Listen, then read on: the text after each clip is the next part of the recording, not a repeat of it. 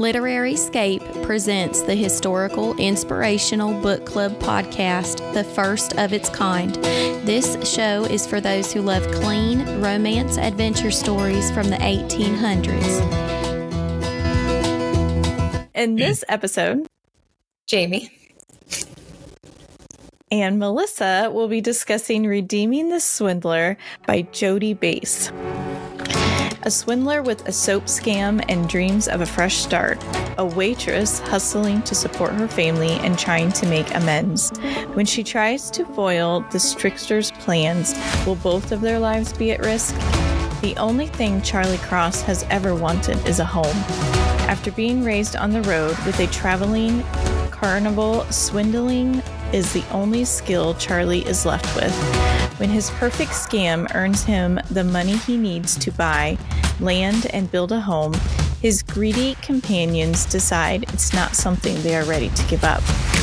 Mary Armstrong's only ambition is to work hard and send money to her family. After she bought a phony cure at a traveling medicine show, Mary's family is left grieving the loss of her little brother. Now, all she wants is to take care of her remaining siblings and make up for her colossal mistake. When Mary discovers Charlie's scam and her sabotage plans go wrong, Charlie and Mary are forced to flee for their lives. Will life on the run bring them down the road to love and redemption, or will she lose her heart to a smooth-talking con man? Are you still with me, Jamie? I am. Okay, I lost your picture. Oh, no. Oh, it says live video will return when internet improves. Okay, no problem. It's always a little different when we record online than in person. Yeah. So this one is short. It's a novella, right? And I was just curious what your thoughts were about the story as a whole, because it's a little different, I think, than what we normally read. It is a little different, but I enjoyed it. And for being a novella, I thought it was really well put together. And even being short, it had a complete story. I liked how it started off quick. It kind of sucked you in from the very beginning, and it just held you there. And it was a good book. I agree. So what did you think of Charlie? Because he is a con man. That's how he's lived his life, but he does want something better. So what were your thoughts on him?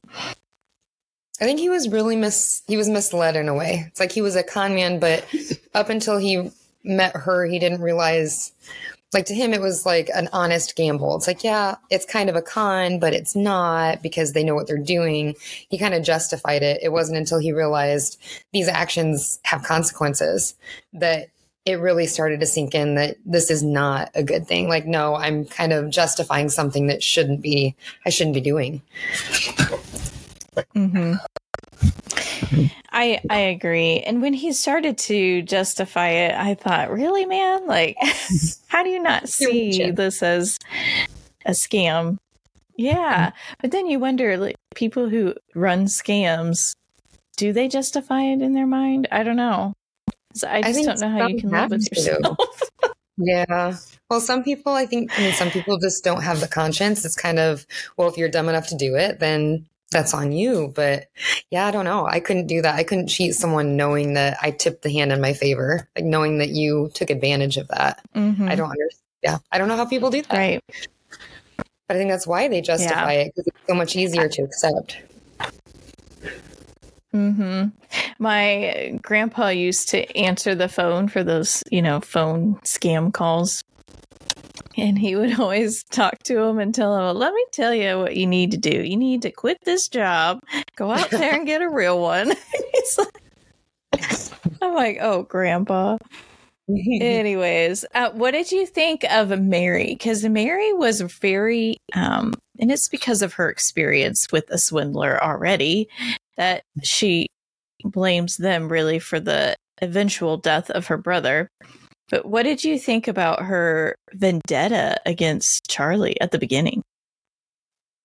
Ooh, I mean, I understood it when I mean, whenever anybody goes through anything in life, like you're gonna look at that kind of person through a certain lens. Like she saw him and she couldn't see who he was. She couldn't understand his justifications. It was just, it took her back to that place where every swindler is the same.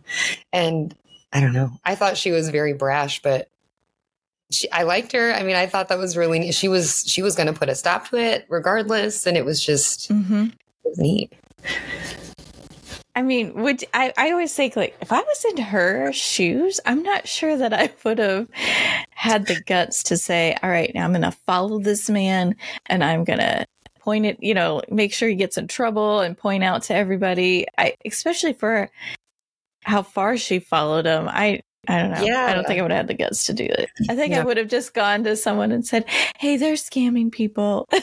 Yeah. Like the personal vendetta part of it. It's like she did it herself. Like she could have went to the law enforcement. She could have went to anyone and say, hey, this is where they're going to be. This is what's going on. These are going to be the menus. I mean, she could have passed that on. It almost made me think maybe there was a form of like retribution in it for her, or like a redeeming factor for herself. Like if she could catch them, it would take away the guilt of what she accidentally did when she was younger. Yeah. That she fell. I think she just still harbors the regret and the, I don't want to say like frustration, the anger of the fact that she fell for a scam. Yeah. That guilt. So, even. But then responsible. Yeah. Yeah. So then things go real crazy and she ends up kidnapped, and that's what starts their whole adventure. So what did you think about that adventure they went on together? It was a whirlwind. It was a good. It was, wasn't it? It really was. It was just, it was unexpected. Like as you're reading it, like his you kind of learn right off the bat, like he's justifying it, but he's a good person. Like you can kind of see that underlying factor that there are morals there. He's just misguided, maybe for lack of a better word. But that adventure, like just watching the way they interacted and how they're working together, and just that learning to trust each other, even though they don't trust each other. It's nice. It was neat. I enjoyed the adventure of it and the way she finally comes around and like, talks to him and. Right. And discovers that he has plans to do bigger and better things. Right. And the fact that he has stored up all this money, right? Because he wants to start his own ranch. But then he ends up giving all of that away to save her. What did you think about that?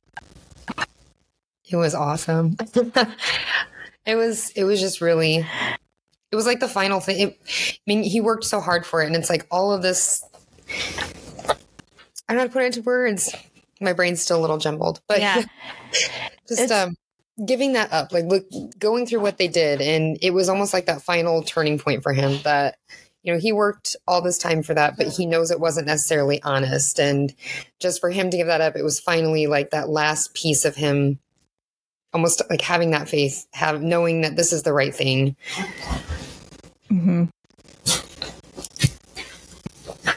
And for her, right? To save her. She became more valuable to him than his dreams of owning his own ranch.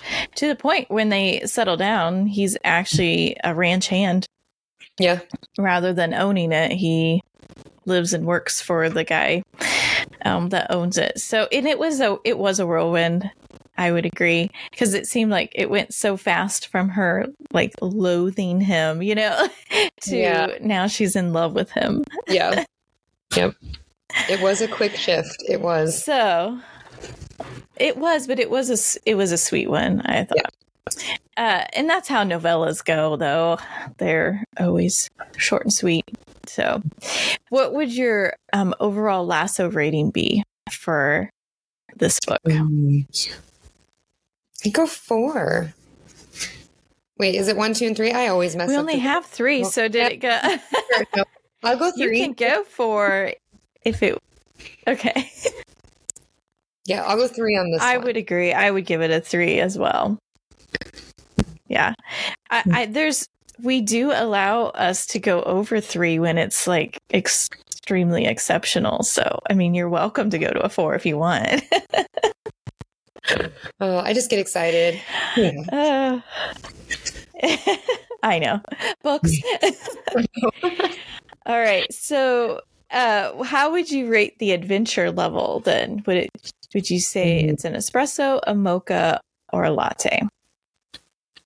I'd have to say a latte. I mean, for being a novella, I think a lot happened. It was very well put together, and it kept you gripped until it was done. Like I'd go a latte. Yeah, I agree, because there was always this sense of danger, right? As they're traveling. He's trying to get her home, and there's always this sense of danger on their way home. So I would also give it a latte. How about the mystery level? I would lean towards espresso, because I don't think there was as much mystery as there was adventure. Yeah, there was a lot of adventure, but you knew how it was going to play out in the end. How it played out, the adventure part, was what made it awesome. But yeah, there was really no mystery to it. Yeah, I agree. How about the romance level?